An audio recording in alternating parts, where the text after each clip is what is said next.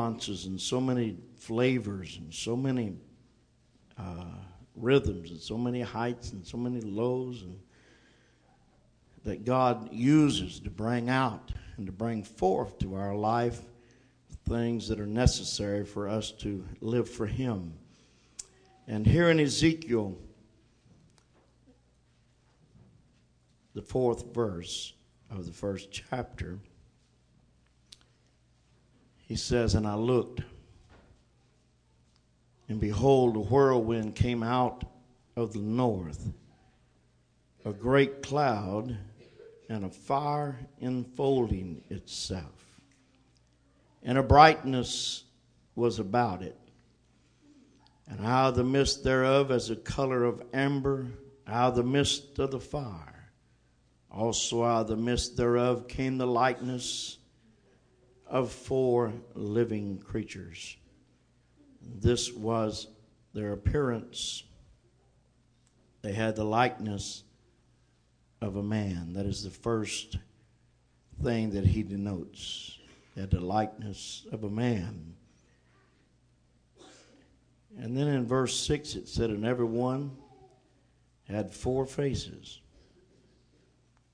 The likeness of a man, and everyone had 4 faces. Well, I have seen a few 2-faced men, but never 4-faced.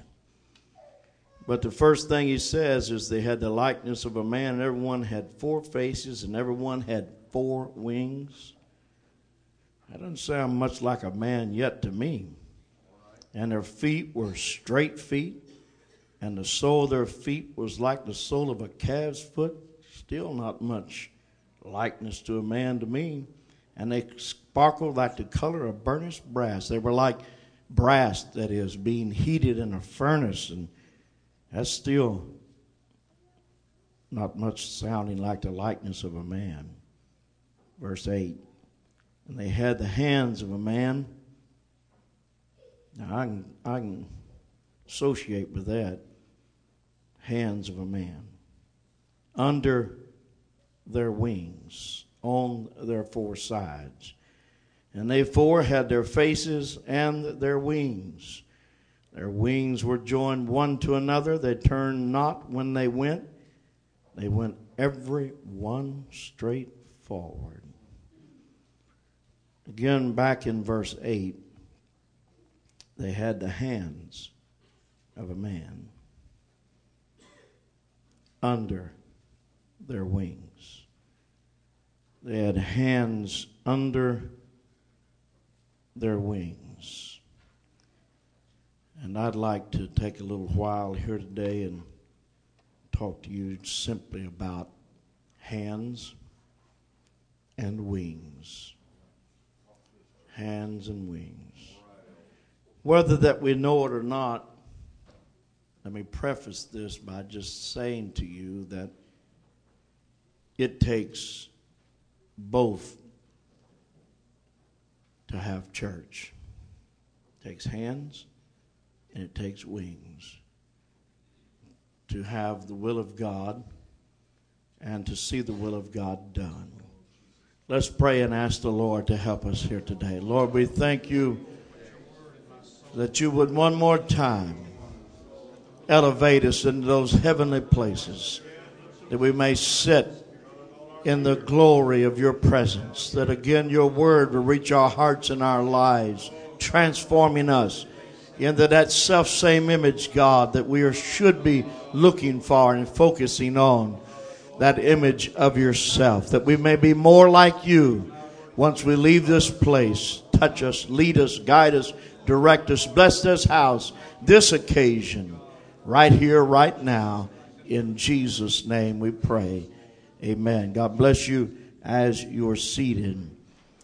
The book of Ezekiel opens like no other prophet and the writings of the prophets. It's very unique and very different. It starts out with a bang, so to speak. It starts with a vision that Ezekiel is beholding. and that God is allowing him to envision. And it is nothing less than the throne of God in similitude. And in the presence of the throne of God, then there is a fire that is unfolding itself. And this whirlwind of fire, and in the presence of Almighty God, out of this fire comes these living creatures, as Ezekiel denotes them.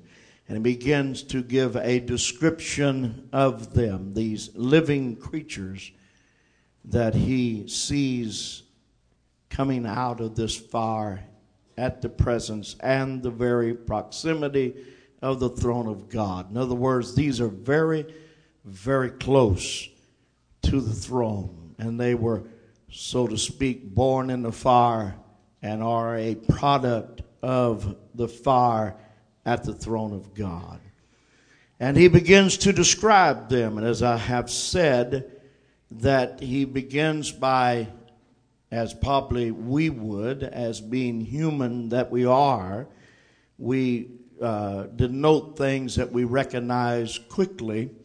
And the things that are the most familiar to us are the things that we first recognize. The things that are strange to us and the things that we are not commonly associated with, it takes us a while to study those things out. And so it was that when he saw these creatures, he began with the expression, they had the likeness of a man. But as you read his detailed account of the description of them, there is very little there that really has the similitude of a man at all. They have 4 faces, each face representing a different creature. And they are winged creatures. Not only do they have just 2, but they have 4 wings. Amen. That's even unlike the fowls that he's used to seeing with 2 wings. But these have wings that with 2 they did fly, and with 2 they did cover their face. There was something about these creatures that are so unlike a man. But what he says is they had the likeness of a man, because no doubt his first glimpse as he surveyed them quickly with his eyesight and with his scanning ability of recognition, that the first thing that he recognized was the very familiar set of hands that were beneath these wings. I'd like for you to pay close attention to the order of these 2 things. And that was that they have wings, and beneath, or on the underside of those wings, are the hands of a man. So there were wings, and beneath the wings were hands.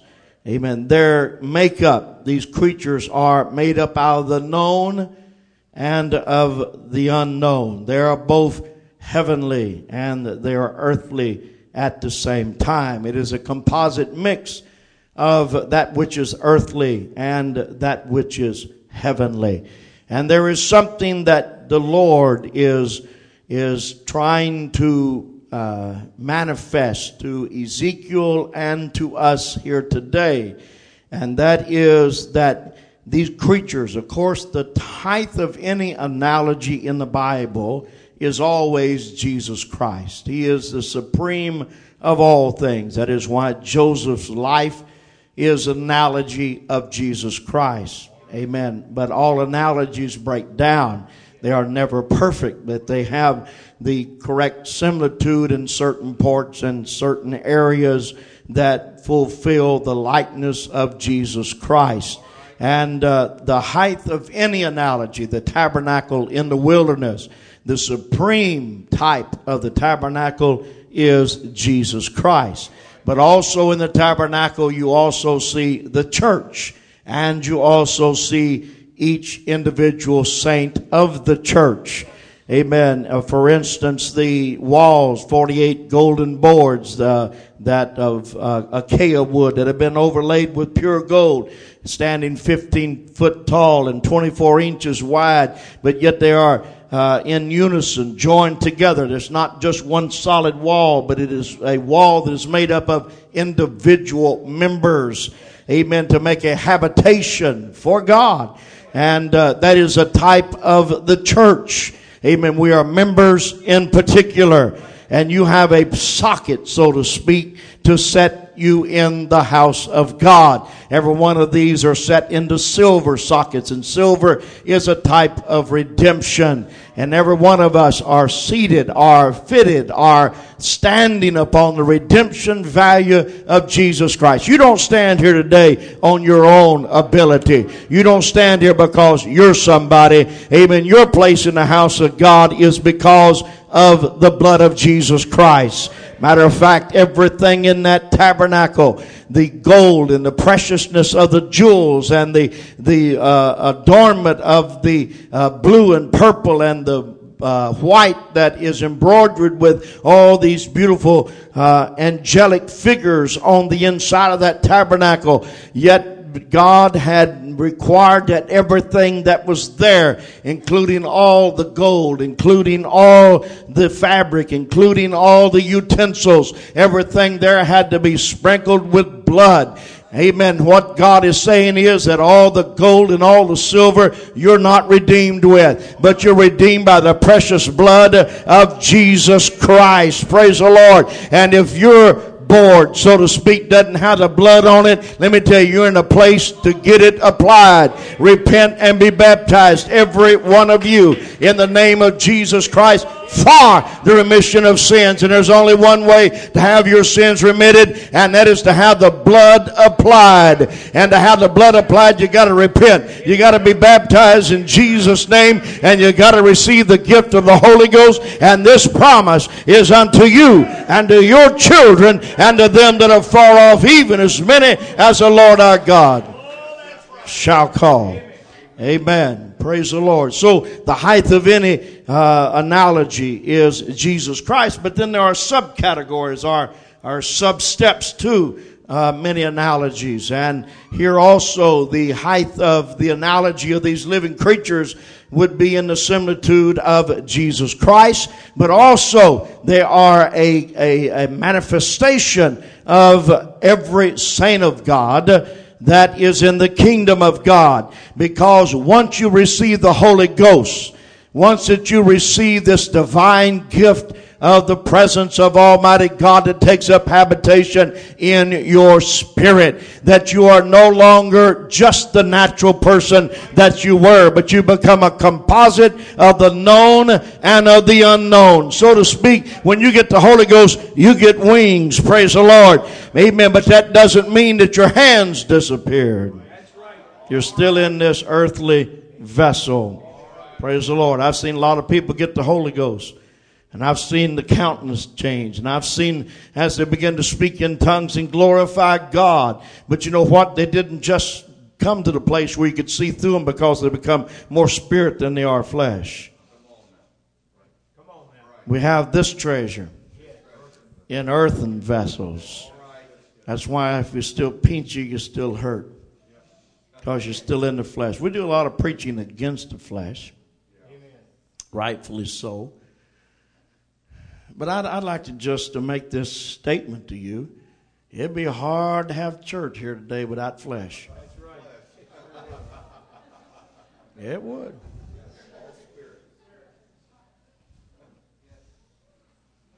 It'd be real hard.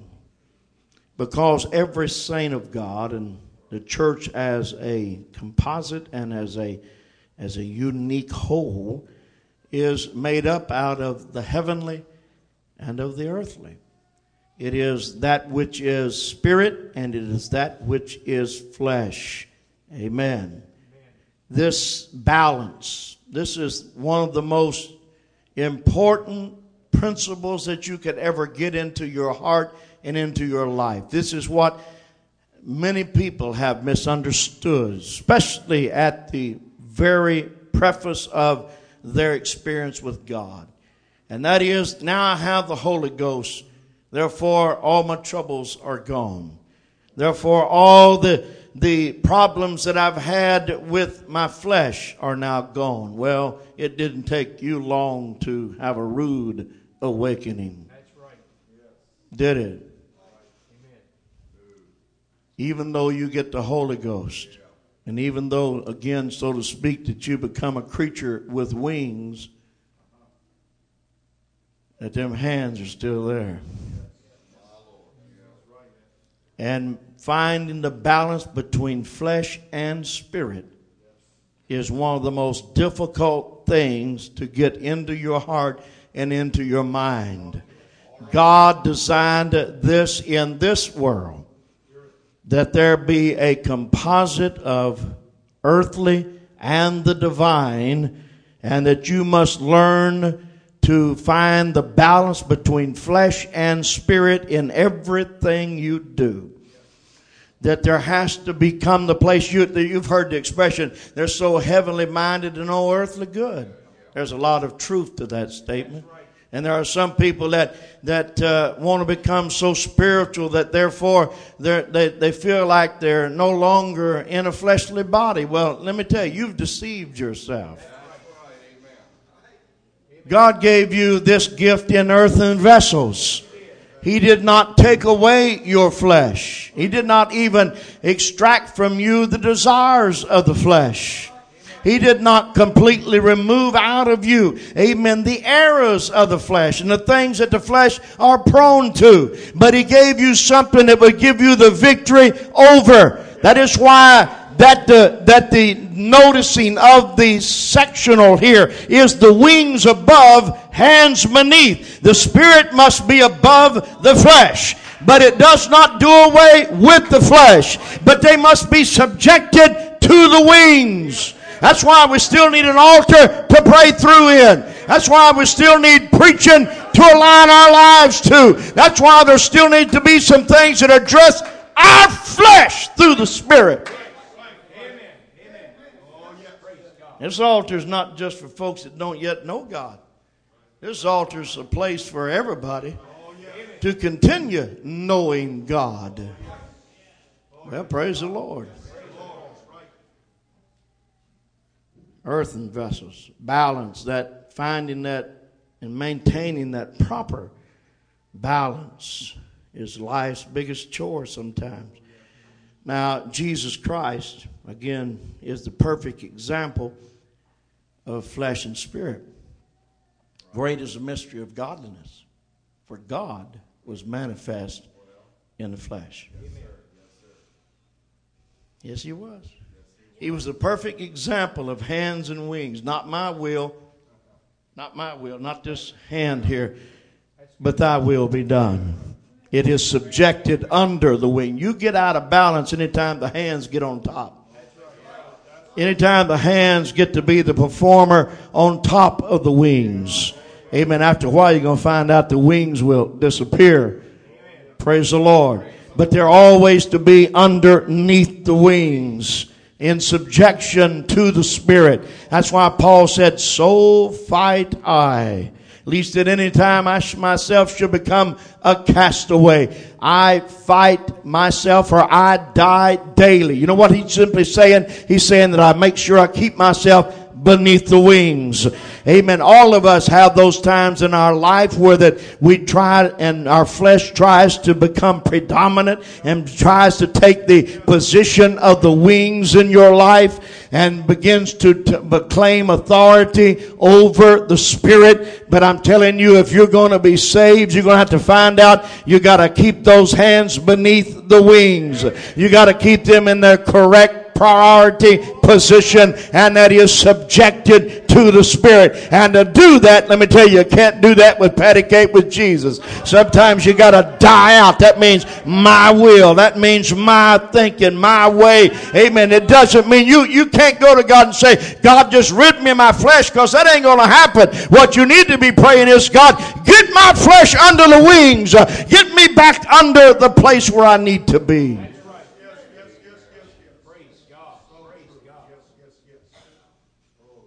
Praise God. So great is the mystery of godliness. He is the perfect example of hands and wings. That's why it says, send down thy hand, Lord, and save us. To whom is the arm of the Lord revealed?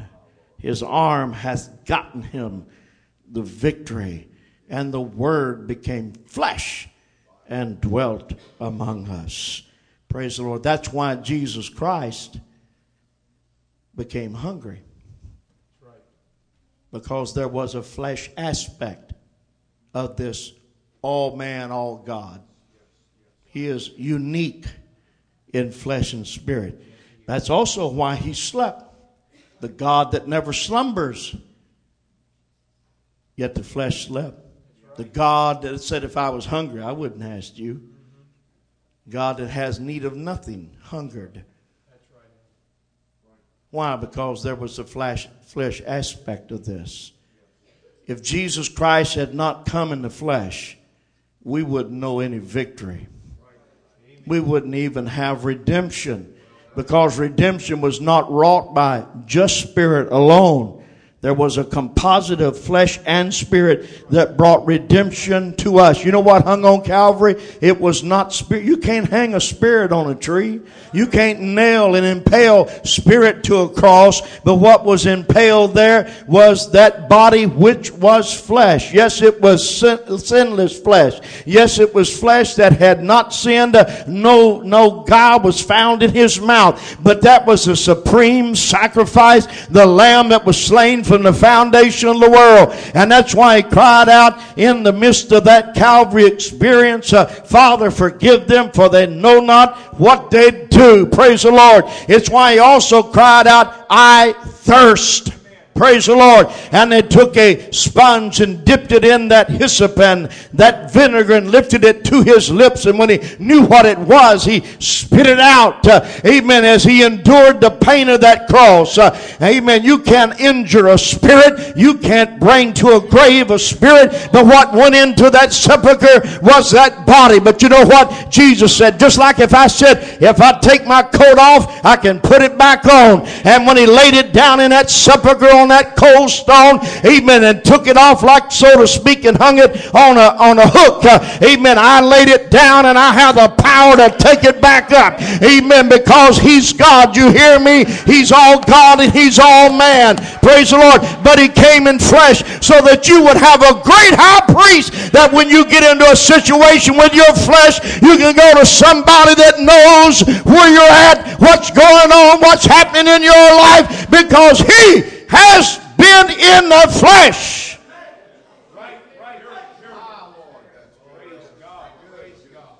Praise the Lord. Amen. As the hands he hungered, as the hands he slept, as the hands he became weary from his journey. But as the wings he healed, as the wings he was able to feed the multitude of the 5,000 men of alone. By the wings he raised the dead to life. By wings he opened the blinded eyes. Never at one time did these things get out of balance. Not once. But you see, you and I are not God. We have a time, don't we? Keeping things in their right perspective. And you got to learn to be both. Hands and wings. You do. I know we preach against the flesh a lot, but like I said, it'd be hard to have church without flesh. God didn't come to take your flesh away. He came to give you victory over your flesh. You can pray from now till the coming of the Lord and say, God, take this flesh away. But that's not going to happen until in a moment, in a twinkling of an eye, that this mortality shall put on immortality. This corruption shall put on incorruption. And then, beloved, amen, we shall see him as he is, for we shall, as we rise in that moment of time, there will come a transformation, that this flesh is no longer going to be the flesh that we've endured down in this world. But until then, you're going to have to learn how to keep the hands beneath the wings. You got to learn how to be both. You know, there's, like I said, there's a hands and wings aspect in everything about salvation. Yes, it is. You know, our healing that we sometimes come and are prayed for. Aren't you glad and thankful for the aspect, if any sick among you, let them call for the elders of the church, and they shall anoint with oil, and the prayer of faith shall save the sick, and the Lord shall raise him up. Aren't you glad for that? Amen.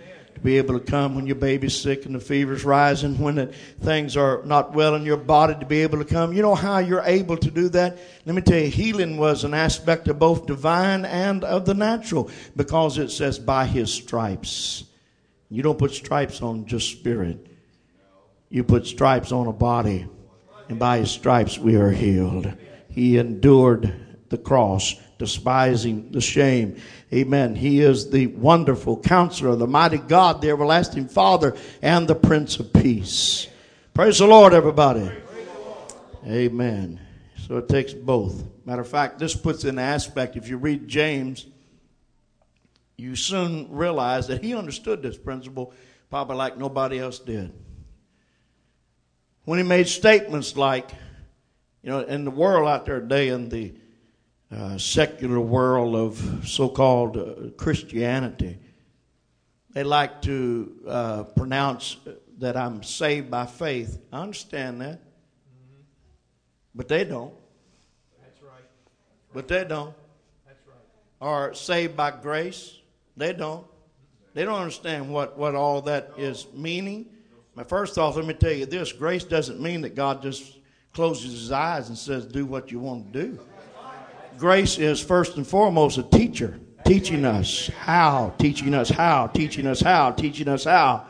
to live soberly and righteously in this ungodly and untoward generation. Teaches us how to keep things in perspective. Amen. So they don't understand what it means. But James had a good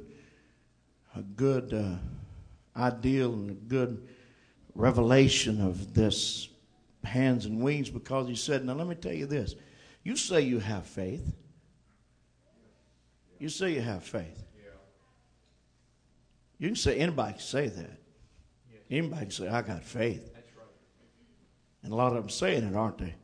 But he said, I'll tell you what. I'll show you my faith. I'll show you my wings by what my hands are up to. Because you see, the world can't see the wings, but they do see the living epistle of which you are. Oh, yes, they do. Known and read of all men. They don't read the Spirit. They can't see the Holy Ghost in you. What they see is how the hands are in subjection to the Spirit in your life. That's what they see. Well, praise the Lord. Amen. And James here said, you say you have faith, and that you can say that. Anybody can say that. But I'll show you my faith by my works.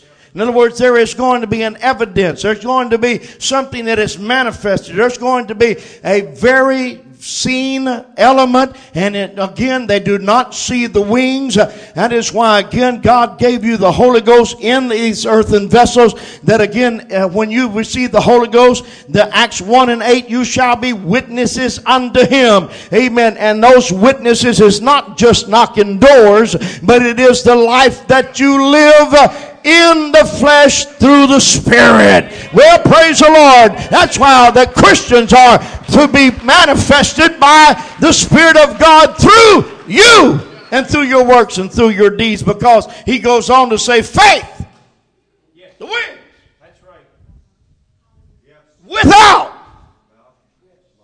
the hands or the works is dead. That's right. Being alone.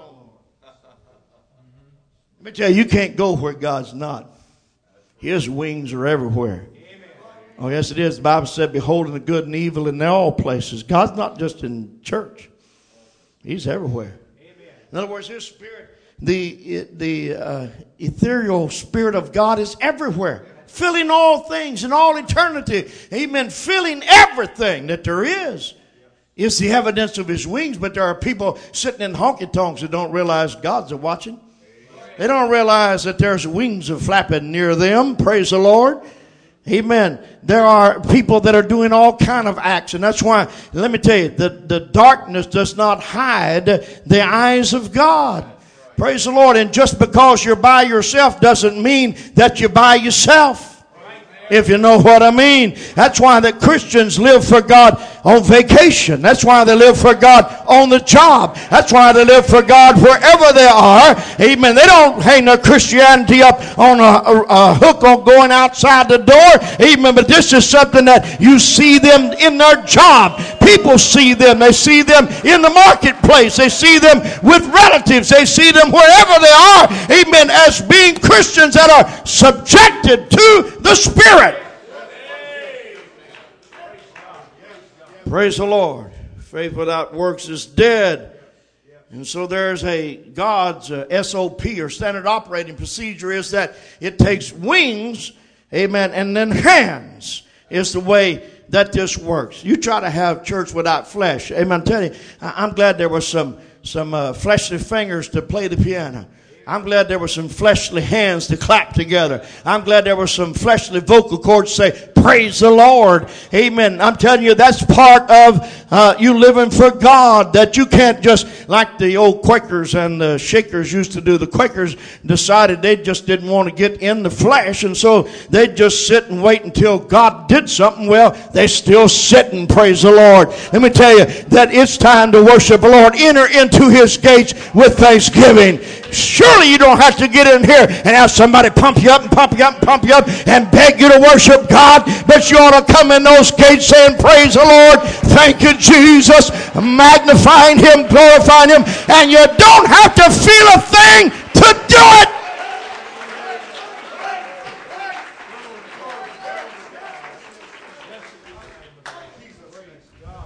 Let me tell you a little something about the way sometimes the Spirit works. Sometimes the hands got to do their part before the wings kick in.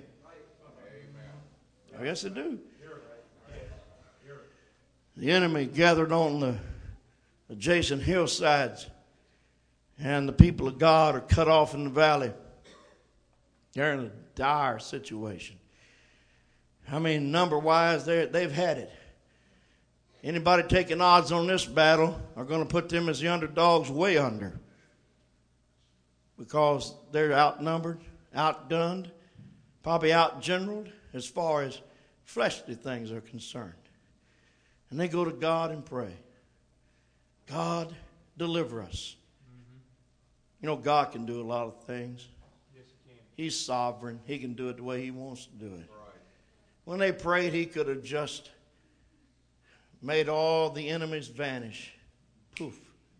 And they become vapor and disappear. He could have done that. He's God. But that's not what He did. He said, you boys want the victory? Oh, yes, God. And He said, well, go get some shovels. Get you some entrenching tools.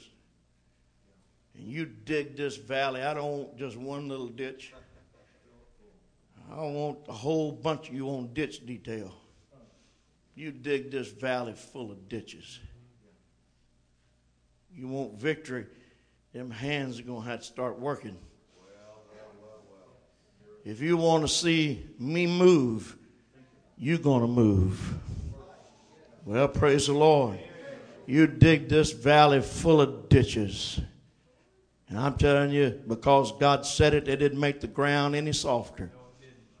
But because God said it, it didn't mean they didn't break out in sweat. They did.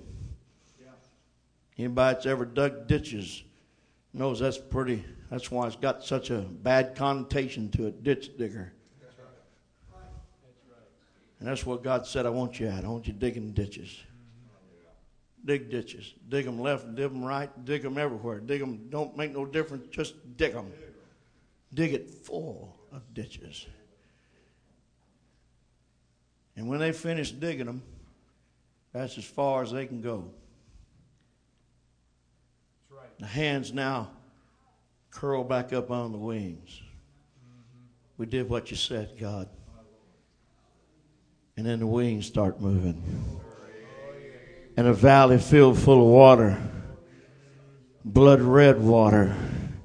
And when the enemy looked out in the morning when the sun rose and its red horizon began to shimmer across that landscape. All they saw was a valley full of blood. All they saw was what they thought the enemy has already destroyed themselves, cut their own necks, and committed suicide. They're done for. Let's gather up and leave, boys. And they turned around and left that battlefield as God worked a miracle. But let me tell you, that miracle was after some hands dug some ditches. Amen. We're getting to the place sometimes in Pentecost that we want God to move, but we ain't moving. We're getting to the place where that we want to see the glory of God, but we won't do anything on our part. Nobody wants to sweat. Nobody wants to get a little bit of crick in their back. Nobody wants to bend over, double up, and move some dirt. Praise the Lord. But let me tell you how the miracles keep coming. That is, we keep moving. Praise the Lord. Amen. There's still some doors to knock out there. There's still some people out there lost without God. Somebody needs to drive a bus. Somebody needs to go talk to somebody. Somebody needs to pass out a tract. Somebody needs to keep doing something and then say, God, I've done my part, and I know you're going to take care of the rest. And let God, you can't just sit down over here and pray in a prayer meeting and say, God, just do it, and it gets done. He says, I want you moving. And when you move, I'll move.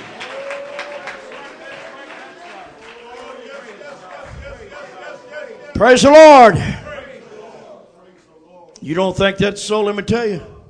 That when it came to the crossing of the Red Sea, Moses went to prayer and said, God, what are we going to do? And the people are crying and said they're going to capture us, carry us back. And God said, what are you crying to me for? That's what he said. He said, what are you crying to me for? Get up, Moses, and tell them people to march into the sea. You get them moving, and I'll move for you. Well, praise the Lord. Let me tell you, the Red Sea didn't open up and they said, oh, look, there's a way out of here. But what happened was that the priests with the ark marched into those waters, and when they began to leave in that place, and when the feet marched down into the water and kept on going, God said, okay, hands doing their part, now it's my time. And he pushed back the waters and made a way across the Red Sea. Let me tell you, God still does the same way. When this church moves, God will keep on moving for you.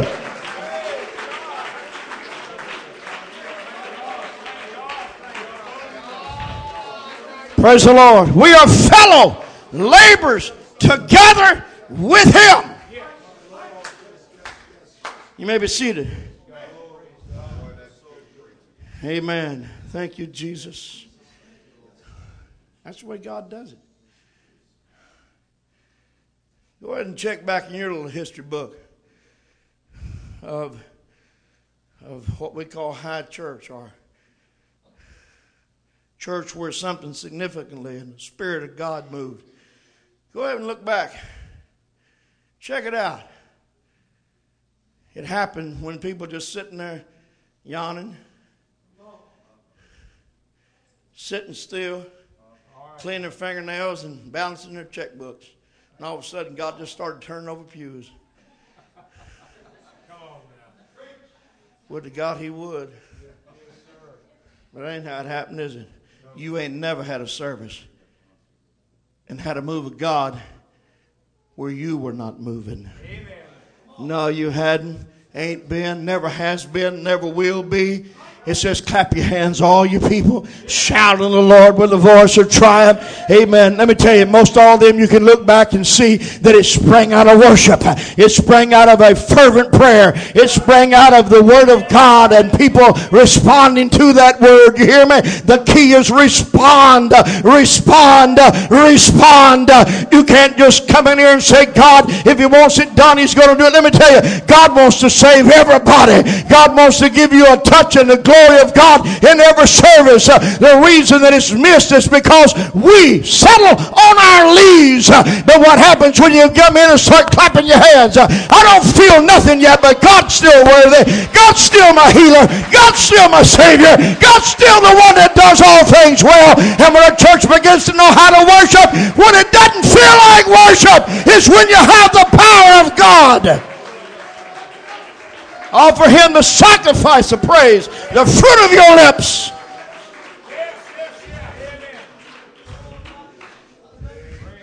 move. And the hands, once they've done their part, the wings will do their part. Lord, he whom thou lovest is sick. He's nigh unto death. And Jesus tarried there in that place, and Lazarus died. And now days have passed. And Jesus looked at his disciples and said, let us rise and go to Lazarus.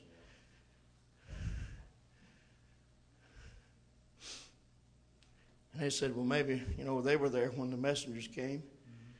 And he said, well, we've tarried all this time, but he must be right at the very brink now for Jesus to go. And so when he realized they didn't understand what was going on, he said plain to them, Lazarus is dead. And their eyes got wide and said, what are we doing? We probably even missed the funeral by now. But they went back. And they got there, and one of the sisters runs to meet him and said, Lord, if you had been here, my brother would not have died. In other words, it's too little too late now to Jesus Christ. There was a time when it could have been different, but not now. Jesus said, I am the resurrection, and I am the life. Praise the Lord. Show me where you have laid him. And they carried him out to the place of the sepulchre. How, again, he being God could have done a lot of things. He could have brought Lazarus through that stone. Yes, he could. Yes, he could. And left it right in place. And made him manifest with his life outside of that sepulchre, right through the stone, if he so desired. But that's not what he did. He just looked around and said, you roll away the stone. He could have spoken and had it disappear. He could have made it a flaming comet in the heavens with one word and just. That's right. That's right. Boy, that's right. He looked around and said, I need some muscle here. I need some sweat on some brows. I need some energy to expend. You roll away the stone. And brother, they got up to it. There's probably a lot of talk going on in the background. He didn't make it to the funeral, so now, even though that he's stinking, he's going to go in there and pay his last respects. Very few people realize what was fixing to happen. Look, everything is just natural going on around here. Men sweating and men rolling that huge stone. It wasn't 1 ounce lighter than it was when they rolled it. This was rolled up in there to stay there. This was no light object. It was something that the winds would never move, and it took many men to roll it into place. It was to seal that place from now on. And Jesus said, you roll away the stone. And he just stood there. He just stood there, placid and still. He said, you roll away the stone. And when they finished rolling away and was wiping sweat out of their face and their backs hurting a little bit, as far as these hands can go. Because there's not enough hands in the world that can do anything else to fix this situation. And then he cried out with a loud voice. Somebody rightfully said that if he had not designated who he was calling, that every dead in the grave would have popped open if he would have just said, come forth. But he calls them by name. Hallelujah. And he cried out with a loud voice, Lazarus, come forth. And into that tomb, that word of God reverberated, and all of a sudden, he who was dead, he who had been in that grave for many days now, suddenly that the tissue that had began to decompose, reinstituted itself. Breath began to come. Recognition back to the mind. The eyes fluttered open, and he hears the reverberation of Lazarus, come out here. Praise the Lord. And even though he's still wrapped in grave clothes, he goes hopping forth in there. There is a gasp of astonishment of those that were there. Amen. And there is a miracle. You know why? Because the wings are moving now. But the hands had to do their part first. You want to see some resurrection? You want to see some glory of God? You want to see some power of God? Start moving those stones. Start putting your back into it. Amen. Whatever your hand finds to do, do it with all your might. Come on, put your hands together and praise the Lord.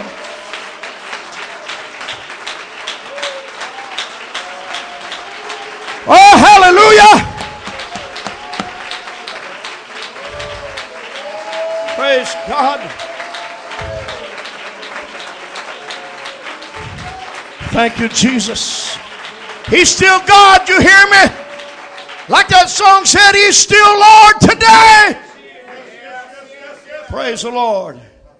Amen. Lord bless you as you're seated. And then when even that day come out and Lazarus is alive, he then turns it back to them and says, loose him. You fellas loose him and let him go. Go up there and get your hands on him and take care of this wine and grave clothes and get it off of him and do your part here now.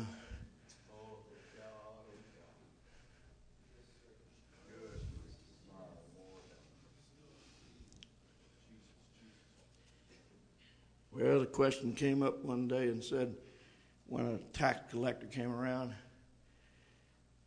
said, does your master believe in paying tribute money? And Peter said, well, if you hold on here, man, I'll go find out. He went to the Lord and said, the tax collector over here wants to know about tribute money. And Jesus gave a little thing about he is free indeed, but nevertheless, we'll render unto Caesar that which is Caesar. But don't you forget, you render unto God that which is God's. In the time when he said, whose image is on that? They said, well, that's Caesar. He said, well, you render to Caesar that which is Caesar's. And every man there was made in the image of God. He said, you render unto God that which is God's. Right. Hallelujah. Your body is a temple of the Holy Ghost. Your flesh. And so they said, okay, we settled that now. We believe in paying it. Lord, we got a little problem here, though. Since Judas has probably already emptied the purse by now. Of course, they didn't know where all that went, but they said, we believe in paying it. We just don't have no money to pay it. Now, Jesus could have done, again, several things. He could have just spoken, put the money in Peter's hand. He could have done one better and spoken, made the tax collector disappear. Wouldn't that be great? Just boom, evaporated. One less tax collector. But he didn't do that either. He said, okay, pay the man. Okay, Lord. How are we going to do that? Explain this to me. Speak real slow.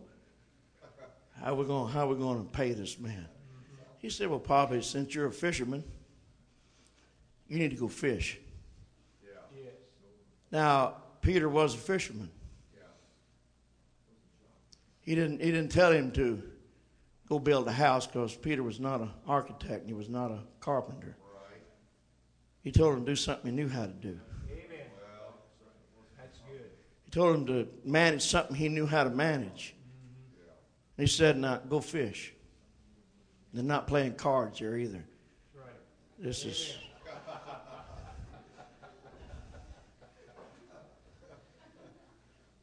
Go get you a line, go down to the pier and fish.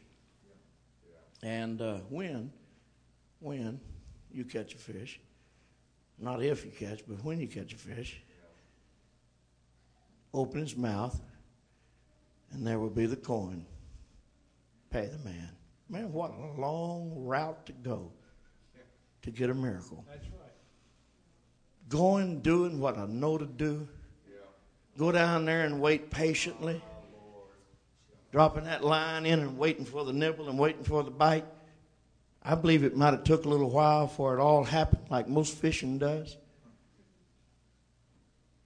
I'm a pathetic fisherman. When I used to subscribe to Bassmaster, I'd get one in the mail in the post office, and it'd rain terrible that day.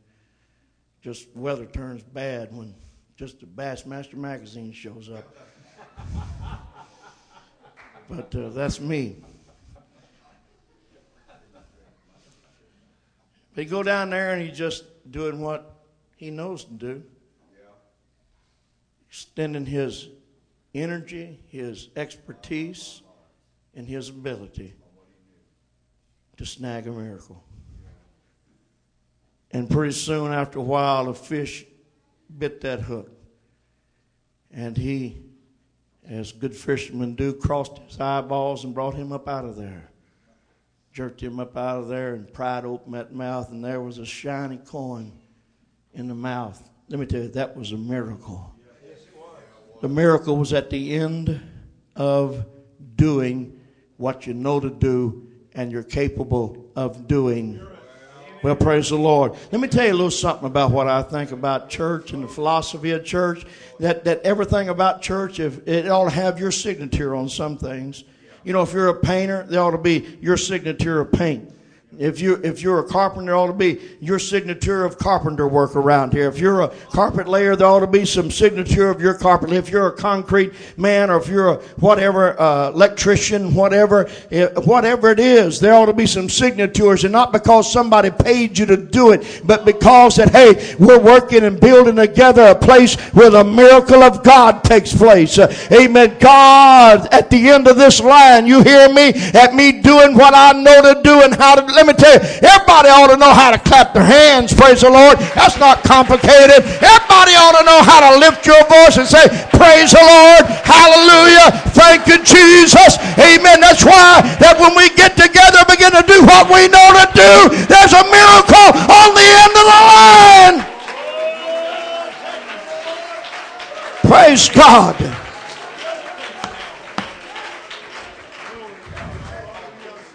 Amen, amen, amen. God's not going to ask you to do what you can't do.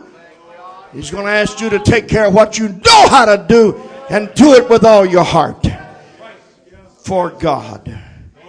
Amen, amen. Praise the Lord. It's kind of like that. There's kind of a give and take in this situation of flesh and spirit. Kind of like a trampoline. Now, I'm not a trampoline enthusiast for several good reasons. But I have watched people that did know how to do something on them. What are y'all laughing about? It was like a basketball bouncing on a... Stop it.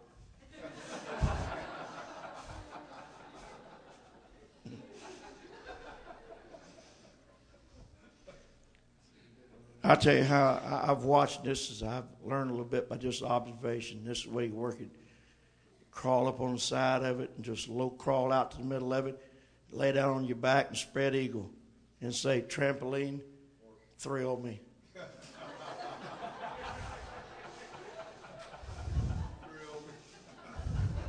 Bounce me. I want to see the heights. I mean, there's springs around here, and springs, we know what they do in this fabric here that's stretched across here. We know what all that's about. And just do it. No, you know better. You walk out there, and if you bounce a little bit, guess what? It'll give you a little bounce back. It's built to respond to your response. It just sits out there all by itself all day long doing nothing until somebody crawls up on it. And if you just want a little bounce, just kind of just bounce a little bit, and that's what you get. Crawl off, say, well, that's all trampolines do. No, that's all it did because that's all you did. You want to go a little higher? We'll put a little more energy in it. Amen. Next thing you know, you're way up there. And hopefully you come back down the right spot. But hey, if you understand that principle about trampolines, you ought to understand it about church. You can't just come in here and put your hands out and say, do it, Jesus. Just do it, Jesus. Just do it, Lord. Just give us miracles, heal, and bring people to church and let it all be done. Just do it, Jesus. We know you got all power. You're right about that. But you know what he's waiting on? He's waiting on somebody to move. He's waiting on somebody to start putting into energy your faith. He's waiting for somebody to put faith into works. And if you want to see the glory and the heights of God, the more you put into it, the more you're going to get out of it. Let me tell you, you hadn't seen all that God can do here in this church. You hadn't seen all that God can save and all that God can do. Come on, church, put in some prayer, put in some fasting, put in some worship, and watch God move.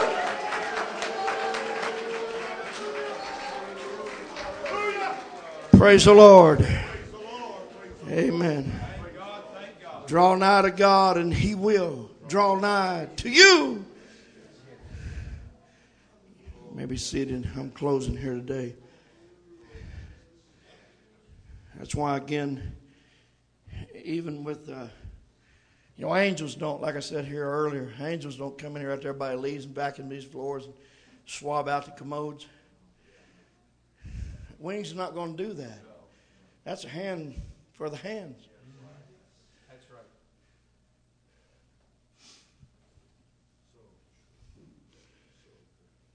Same it is when it comes to preaching.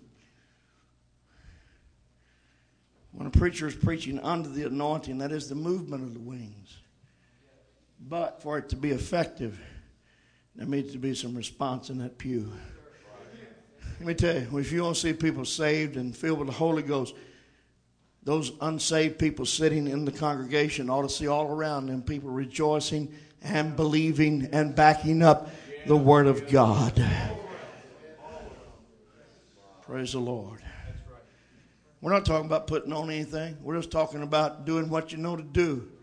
And you'll see that God will always move in behalf. That same thing goes with things even down to holiness, standards, so what? Angels not going to dress you. Amen. That's right. They're not going to go shopping for you. But what you put on is going to be what you have buttoned up and put on or cinched up. Right? Right. It's up to you to see how you dress yourself.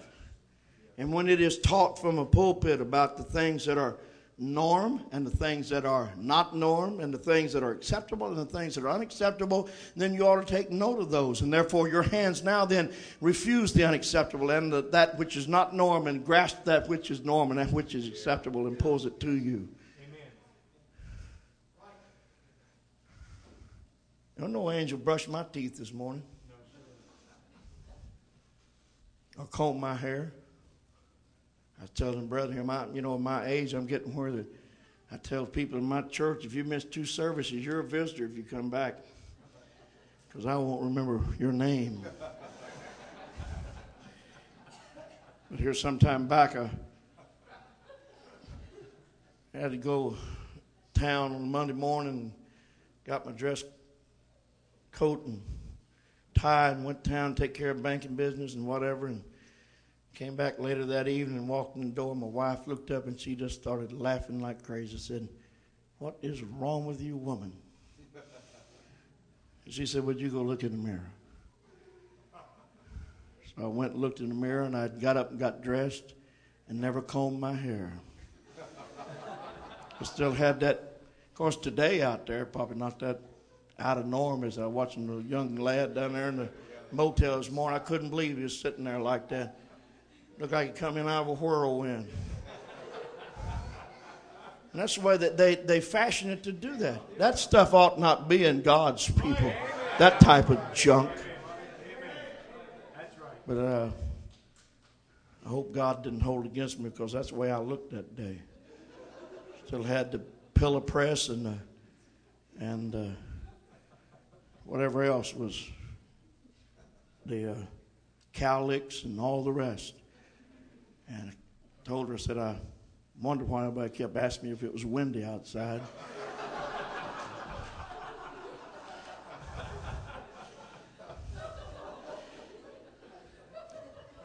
But we ought not find ourselves forgetting those things that are right and acceptable in God.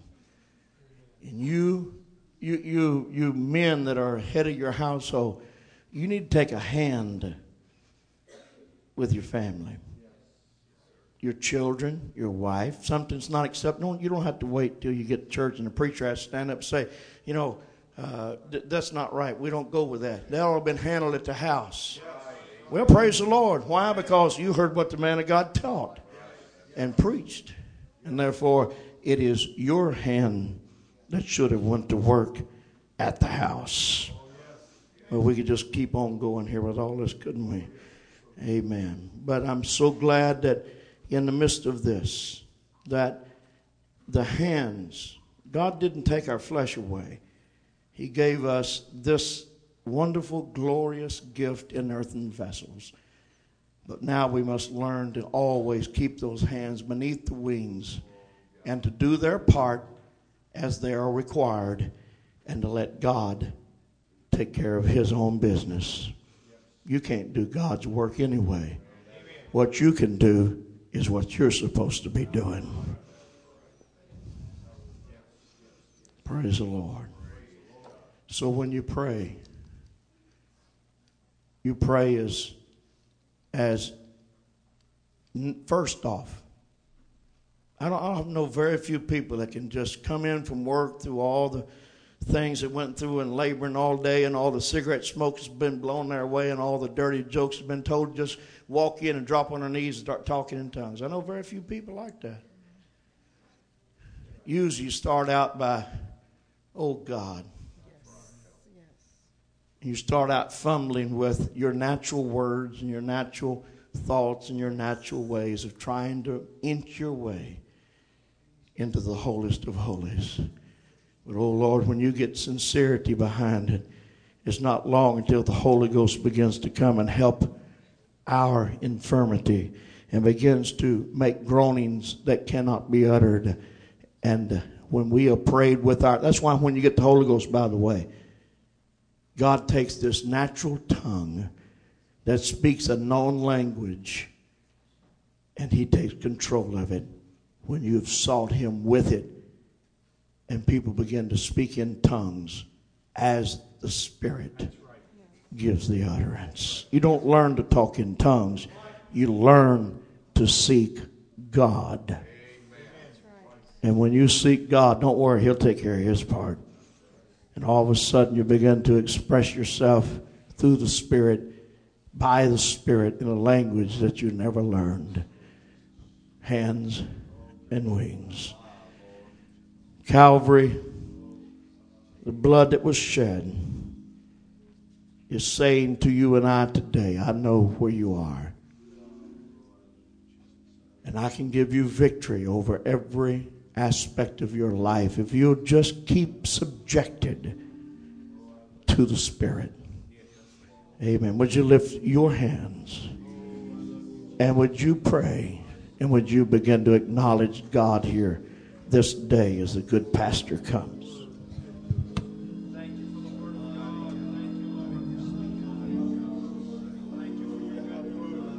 Oh, let's stand together with our hands raised.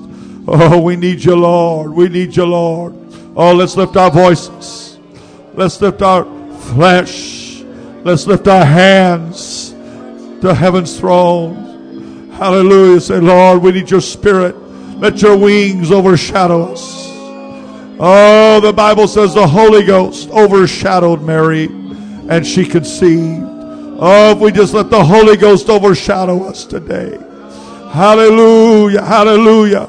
You've been struggling with your hands today. You've been struggling with your flesh. You need victory over your flesh. It's only through the Spirit. This altar's open today. You want to come pray. You want to get underneath the wings. You want to get underneath the wings of heaven. Oh, God, overshadow me.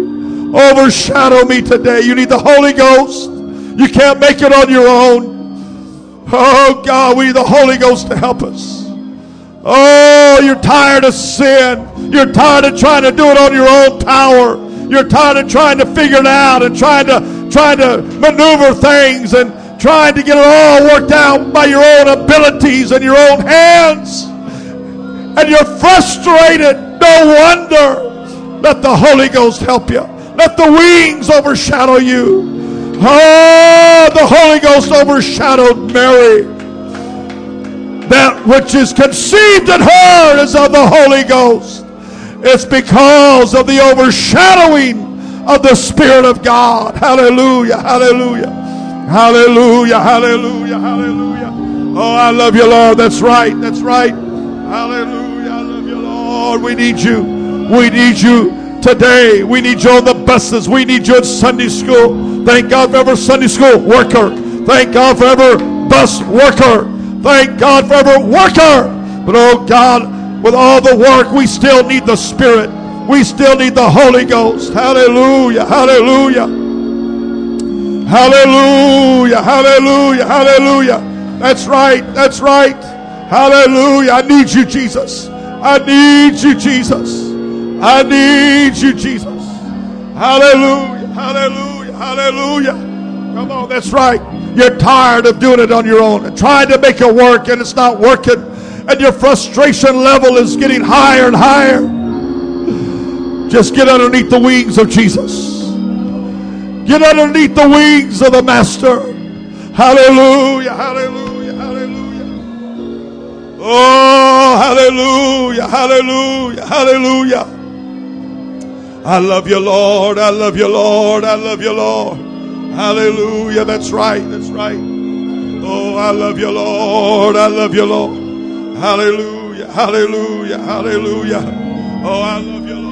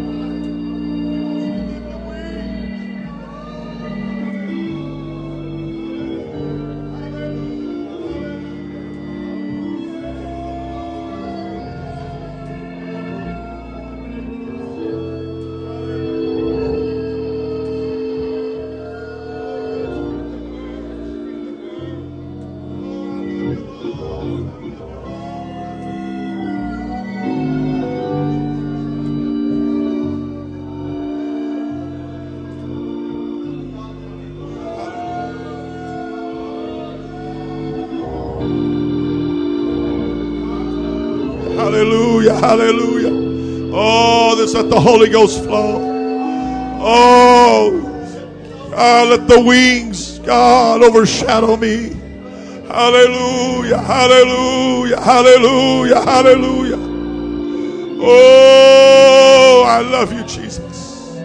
I need you, Lord. Come on, that's right. Let's pray. Let's pray. Let's talk to the Lord.